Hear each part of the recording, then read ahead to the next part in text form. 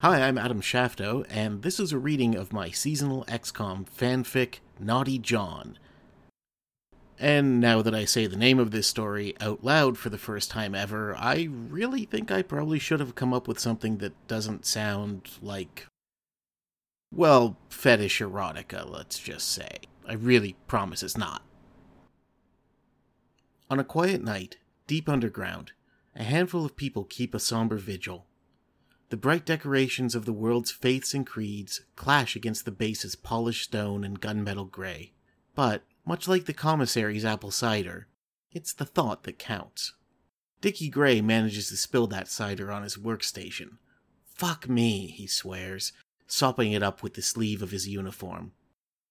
"Oh, fuck me," he says after looking up at the radar screen. He mashes a sticky fist against a large button. Action stations, inbound track, designating target, uniform 1339. Sitrep, Central Officer Bradford, ever present, ever vigilant, demands. "Sir, SAT imaging is locked onto an unknown track heading south and west towards London." Bradford takes a sip from the steaming mug on his command console and hooks a headset over his ear.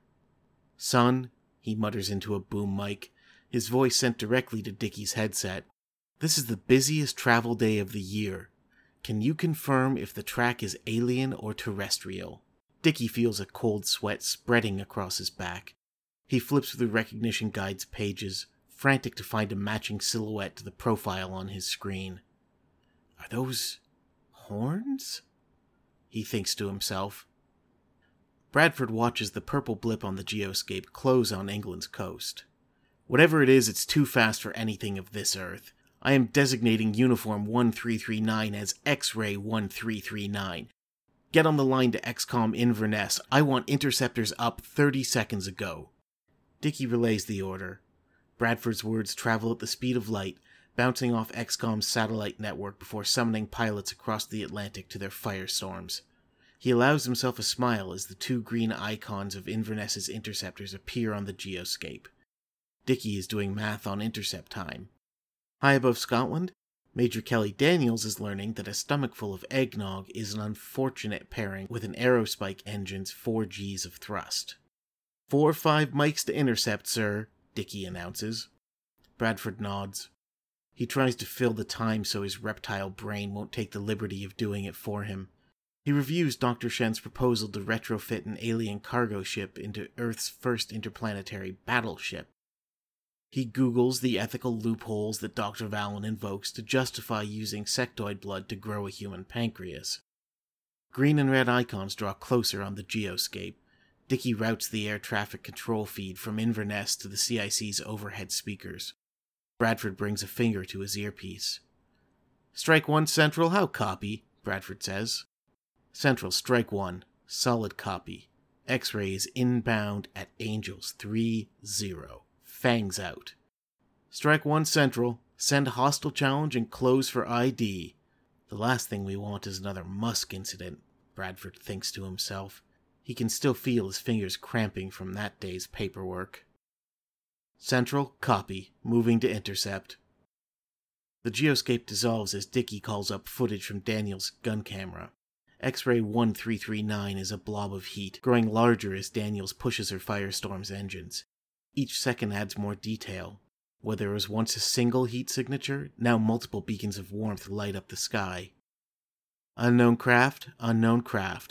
Daniel's voice crackles overhead. "This airspace is restricted. Squawk IFF and identify, or you will be fired upon." X-ray 1339 holds course for the Anglian coast, shooting past Daniels fast enough to strip the enamel off her teeth.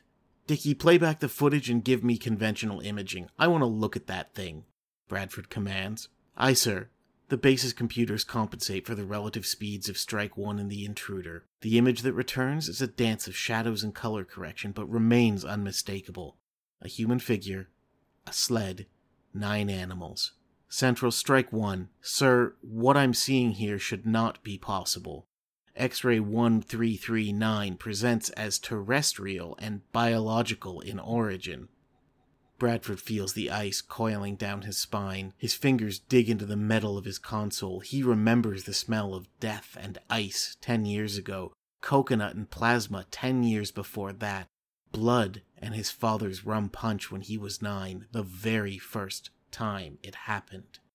Strike 1, Central. Weapons free, weapons free. I want X-ray 1339 out of my sky. Central, strike 1. Say again. Weapons free on sand? Bradford does not let her finish.